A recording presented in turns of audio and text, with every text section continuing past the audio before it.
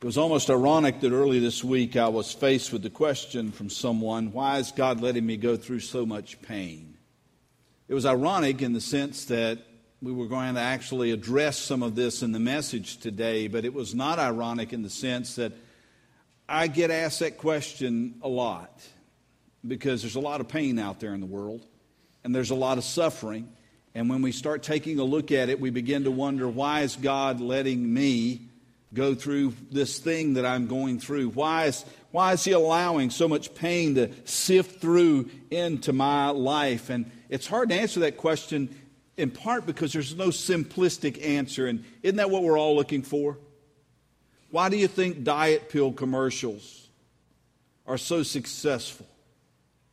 It's because they, like me, would like to have a pill that would absolutely fix it, so that I didn't have to worry how many times I stopped at Krispy Kreme or how many times I got on the treadmill.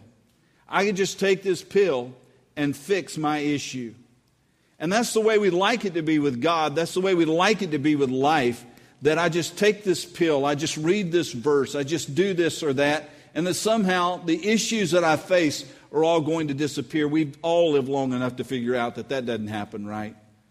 That's just not the way it works. We don't go to bed one night with problems and wake up in the morning and they've all disappeared, unless, of course, the rapture occurs, and then that would fix it.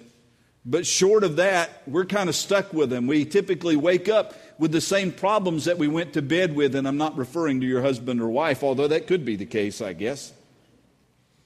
As we take this next step along the road to hope, we really want to look at that question. Why has God allowed your pain? And we want to, in whatever way we can, come at it from a biblical perspective to understand this, so that as we endure the pain that we have, that we recognize there may be something bigger here than just what I'm feeling. Now, there are lots of possible answers to this question, but I want to give you the 4 that really surface biblically for me, and I think it may be of value to some of you here this morning. 4 reasons why God may be allowing the pain that you're experiencing in your life. And the first reason is this: because God has given you a choice. God has given you the freedom to choose. Now, theologians have debated for centuries this aspect of, is God ultimately sovereign, or is man ultimately have free will? And we're not going to enter into that debate. If you'd like to talk about it at some later date, I'd certainly be happy to do that. But for the purposes of it this morning, let me go ahead and state I believe that we have a sovereign God who holds us personally responsible for the decisions that we make. That's about as simply as I can put it. We have choices. God gives us the ability to choose. Why do I believe that? Because, well, the Bible states that we have a choice and that we are held responsible. Let me just give you one passage in Deuteronomy chapter 30 that helps us to see that. Deuteronomy chapter 30, verse 19, God says, "This day I call heaven and the earth as witnesses against you, that I've set before you life and death, blessings and curses. Now," what's that word? "Now choose life so that you and your children may live." You see, most of the time life is filled with choices. It was interesting as James shared his testimony. He made a choice somewhere along his life that he was going to experience daily the joy of the Lord. That's a choice that he made. You don't have to choose that. You can choose a lot of different ways, and we do. Our freedom to choose is a blessing. Because we can choose to do what is right. We can choose to do what is helpful. We can choose to do what is loving. We can choose to do what is beneficial. We can choose to do what honors God. That is a choice that we have. But it's also a burden, because with the freedom to choose the right thing also comes the freedom to choose the dumb thing. And you and I sometimes choose the dumb thing.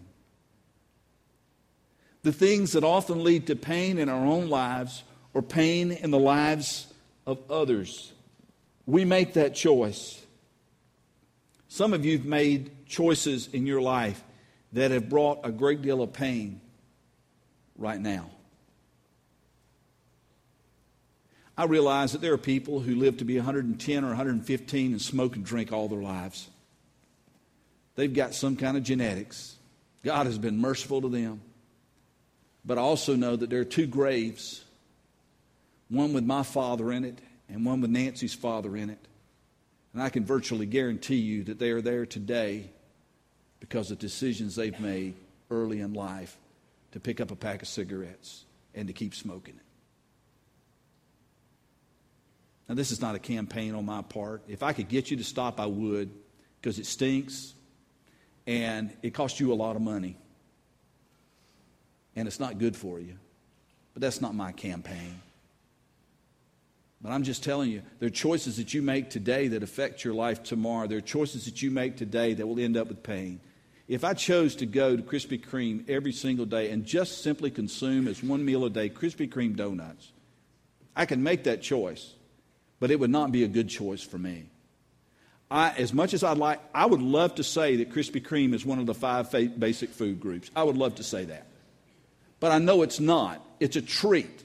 It's something that you get on a sporadic basis and you enjoy it while you've got it, but it is not your basic diet. You and I make choices, and our choices have consequences. But you know what? Because God has given us the freedom to choose, He's also given it to other people. And some of you sit here today and you have been hurt by the decisions that other people have made. The choices that other people have made have brought harm and pain into your life. And if you're like most people, you've probably asked God, God, why did you allow that person to do something that hurt me? It's a reasonable question to ask because you know God could have stopped it. He's God after all. He can do anything. God could have stopped that. But let's think about it for a moment.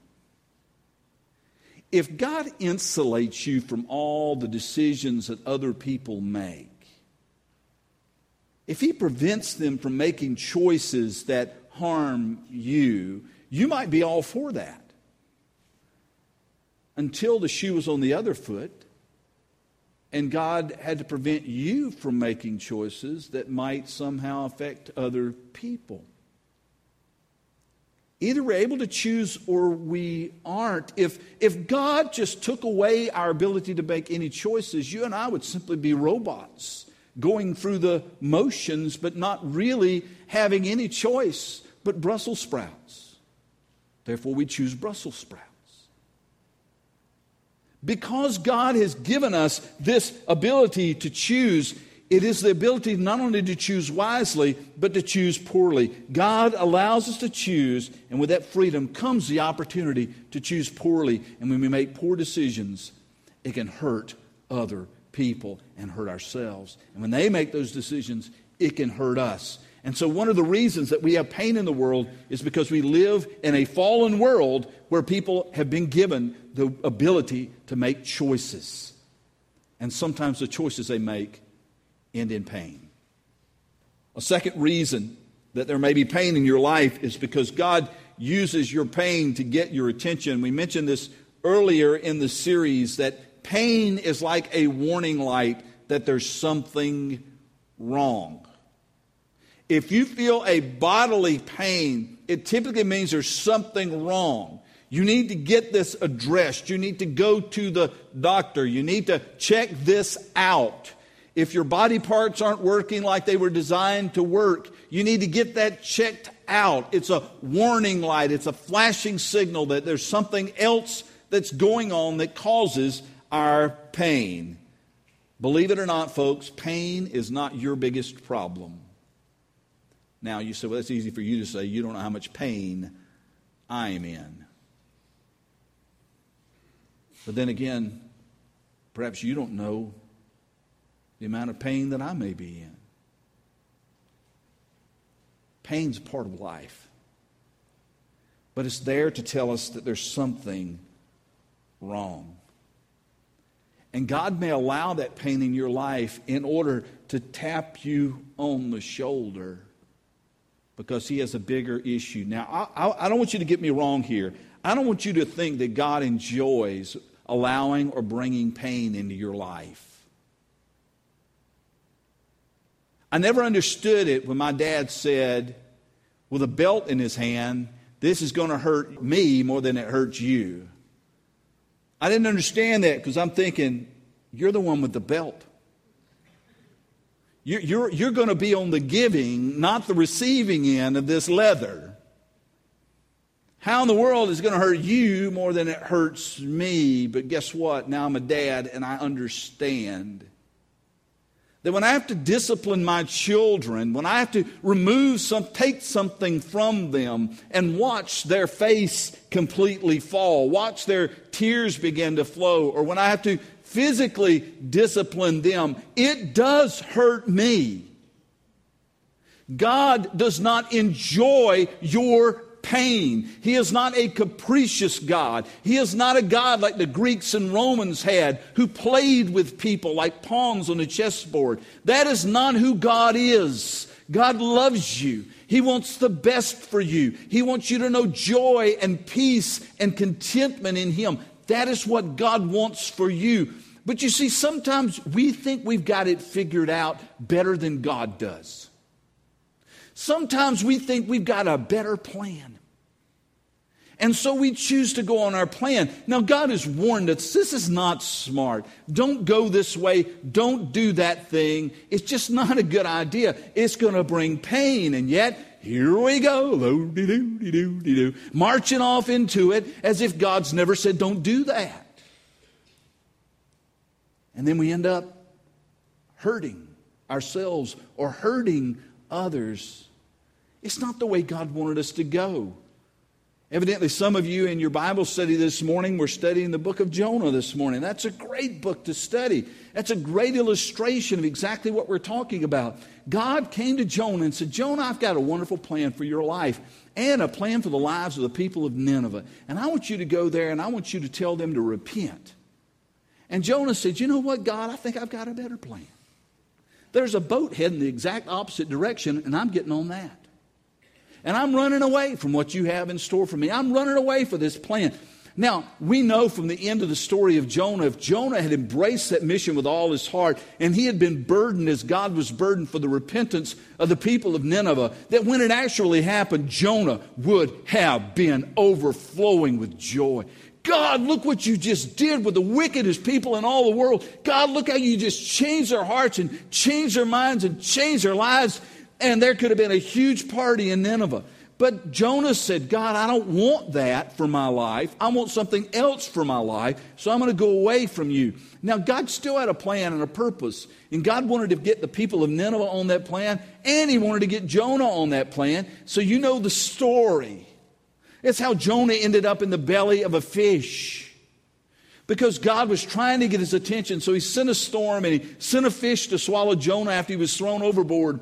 And you know, finally at the bottom of the sea, in the belly of fish, which I can't think of a much better place to be, right? Oh man, yeah, that's, where do I want to end up today? Yeah, the belly of a fish sounds really good to me. That has got to be stinky and gross and dark. Probably the last place you'd want to be, and if it would just, it'd be just like God if Jonah were actually claustrophobic. And God, let me really get your attention right here. I'm going to put you in close quarters. But this is what Jonah said, finally. When my life was ebbing away, I remembered you, Lord. Jonah may have been saying, what's the purpose of all this pain? What is it you're trying to do here, God? But it never got to him. It never dawned on him until now he is experiencing something close to death, confined in the belly of a fish in utter darkness, not knowing if he'll survive another moment. And it's at that point he said, I remembered the Lord.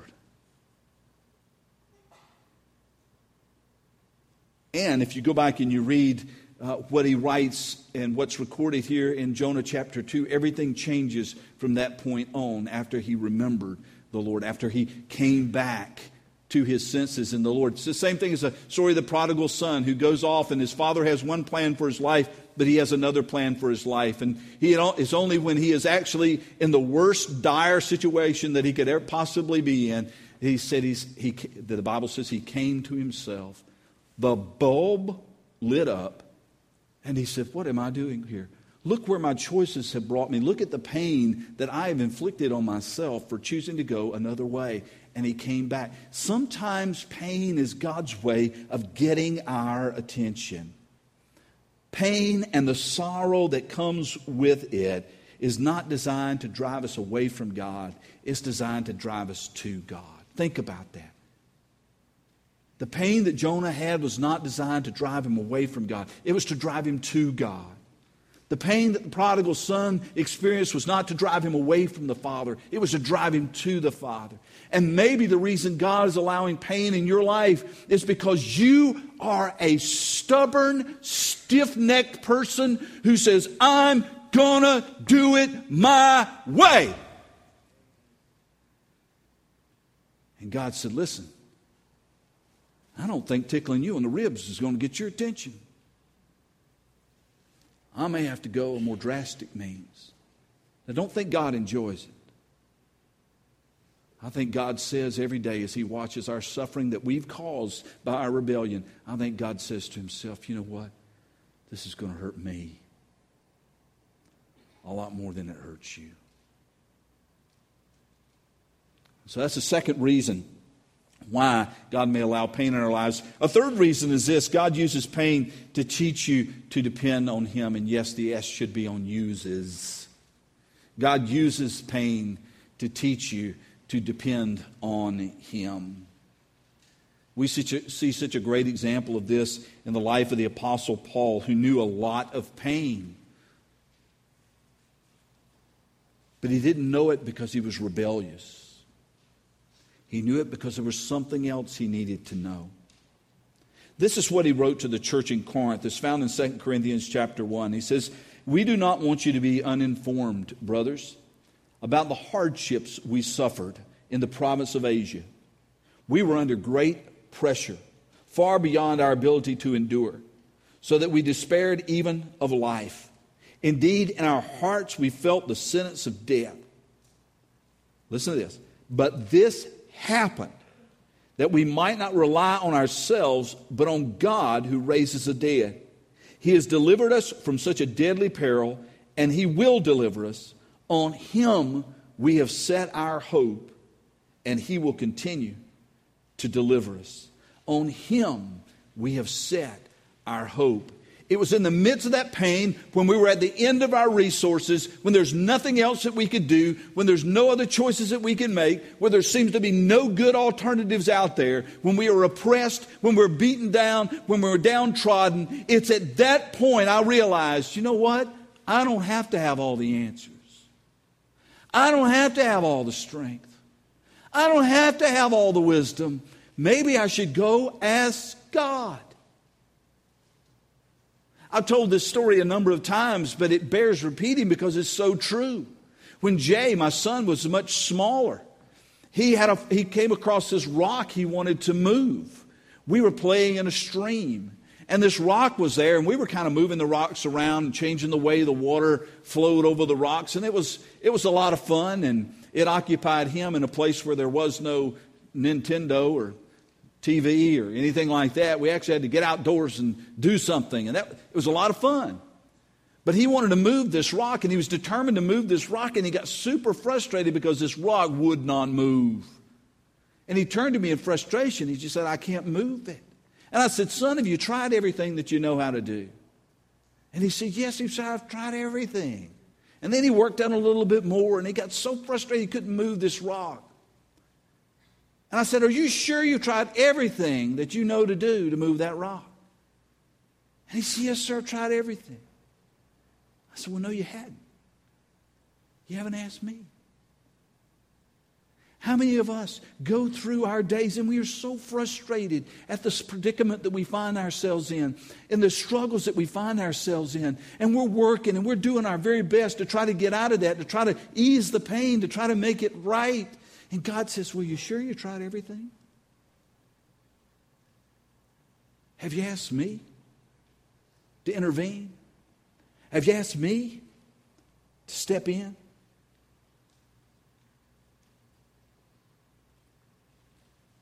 Sometimes it's when we're at the end of ourselves and with no other opportunities to turn anywhere else, that we finally turn to God.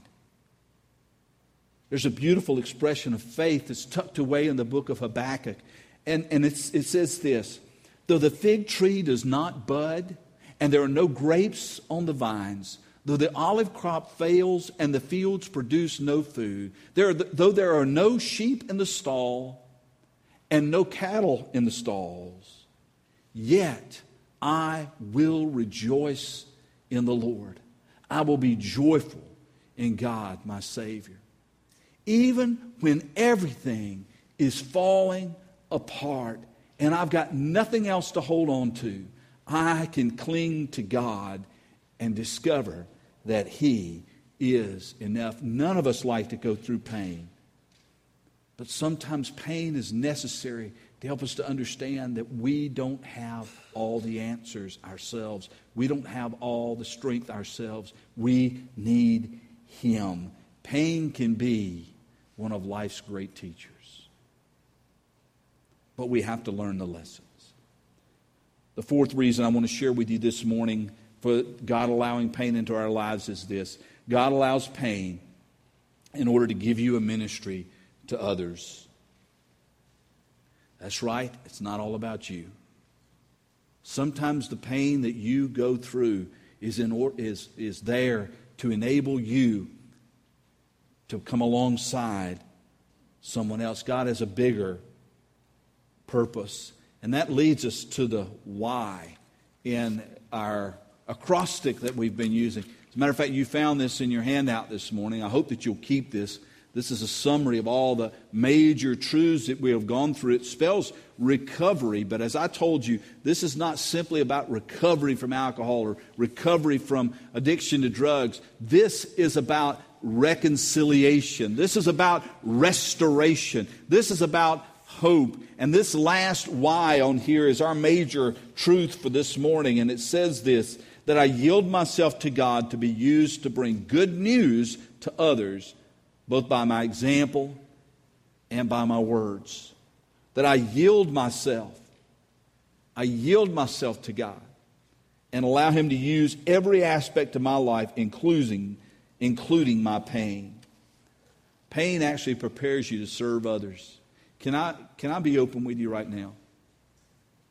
When I first got out of seminary and became a pastor in a little town called Bethel, I thought I knew it all. Have you ever met a young pastor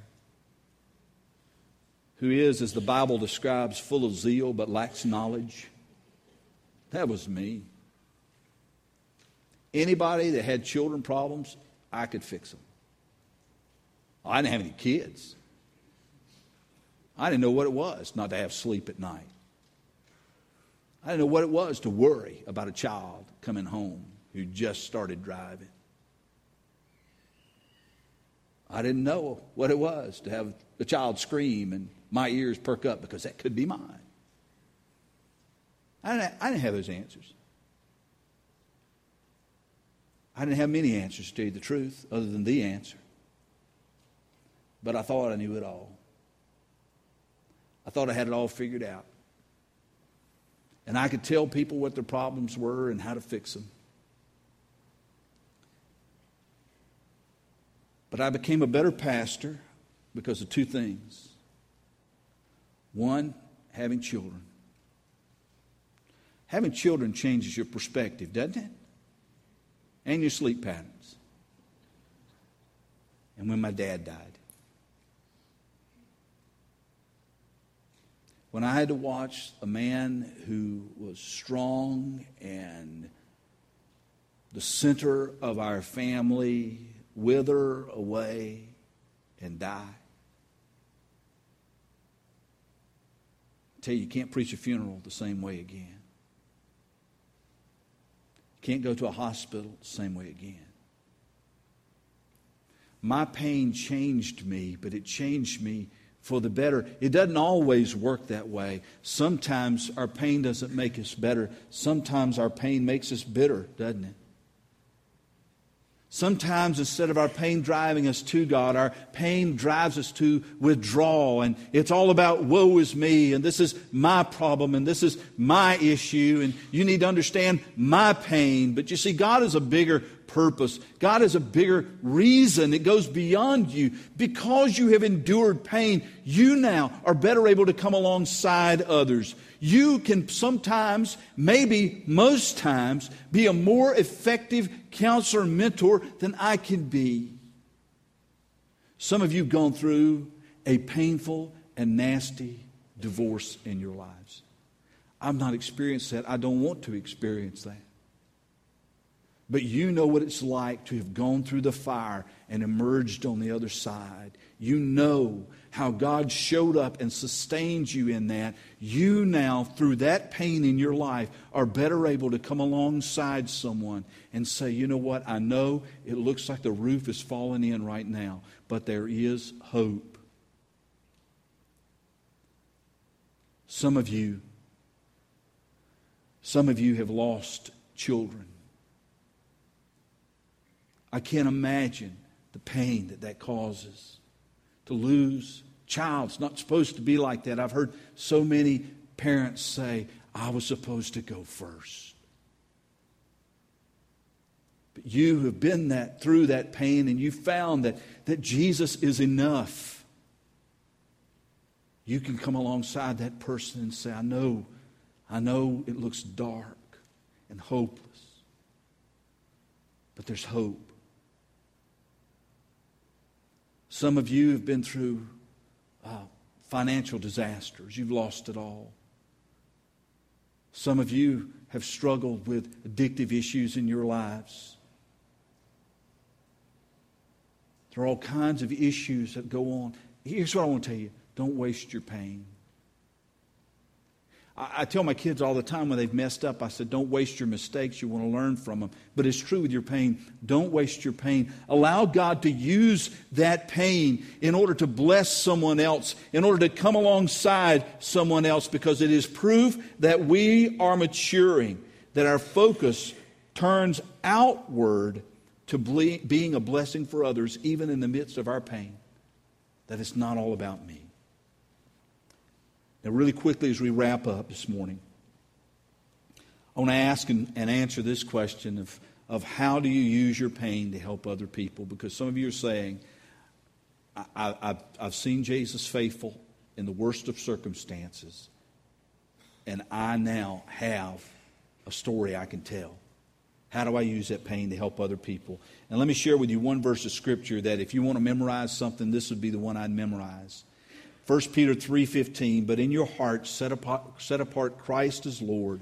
Always be prepared to give an answer to everyone who asks you, to give the reason for the hope that you have. The reason for always be prepared to tell people why you have hope. God has brought you through the pain. He can speak through that pain into the lives of other people.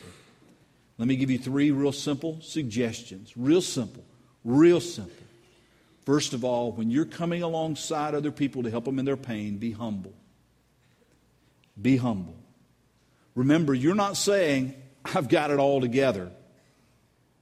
You're saying, with God's help, I'm getting it together. That's a big difference, isn't it? That's, instead of coming from way up high down to where they are, you're coming alongside them and meeting them as a fellow traveler on this road to hope. Be humble. Don't come in with all the answers. Don't come in like I was when I first started to pastor, full of zeal but lacking knowledge. Be humble. The second attitude is to be real. It's not about fake it till you make it. That's one of the biggest lies that have been told in church. That when I put on my church clothes, I need to put on my church face, and I need to pretend that everything is fine. It's not about fake it till you make it. Be as real as you can be with that person about your struggles without going to the extent of focusing on this. Have you ever gone to hear, let me give you an example. Have you ever gone to hear the testimony of someone who may have been an addict, they may have been a prostitute, they may have been in jail, and they spend, out of 30 minutes talking, they spend 28 minutes talking about how bad their life was before they found Jesus. And then they spend 2 minutes talking about how good life has been since then. What do you remember from that? You remember the 98%, the big chunk, not the Jesus part. So when you come alongside of it, you don't have to dump everything. You just have to be real enough so that they know that you speak from experience. But you're always wanting to point people to the hope that you have in Jesus. And then the third suggestion is this: don't lecture. Let me do the preaching. You don't have to preach. Just share your story of how Jesus came and met you at the point of your need and brought you through it onto the other side. Remember, you are a witness. You are not a defense attorney. Jesus doesn't need an attorney, but He does want witnesses. You will never argue anyone into heaven. Simply share your story. This is my story. This is my hope. And it's founded in Jesus. Now, what do you do with all this? Well, it all depends on where you are this morning. You need to yield to God. And some of you need to yield to Him by coming to faith in Christ Jesus. You realize this morning, I don't have what it takes to live this life. I need Jesus. And I'm here to tell you, we got men and women here who would love to come alongside you and tell you about how you can know Jesus Christ as Savior and Lord and have that hope. Get your feet started on the road to hope. Some of you need to yield to God in that you need to come into the body of Christ called the church. You're living the Christian life, but you're living it out there. But God's calling you to come and connect with a body that can encourage you and support you and be there with you in your joys as well as your pains. And help you to grow and help you to become the person God's created you to be. If God's leading you to be a part of Grace Fellowship, don't let that opportunity slip by. Take full advantage of that. And some of you need to yield to God in that you need to be able to step up and share your story. Don't waste your pain. You have a story to tell of how God brought you from where you were to where you are. Tell your story and always give Jesus credit. Don't take the credit. Always give Jesus credit. In fact, here's something I want you to think about doing as you think about telling your story, and that is, let me tell this story. But this is why I tell people before they get up to speak here, you need to know how to land the plane. You need to know how to end your story. So start with the end first and make sure Jesus is included. It's amazing how many times I hear a testimony and Jesus is never mentioned. And the person doesn't even realize it because it's so normal, so natural for them. So as you're thinking about telling your story, start asking yourself, all right, how do I get them to Jesus? Because folks, isn't that what we're here for? The hope is not found in you or you or you or you or me. The hope is found in Jesus.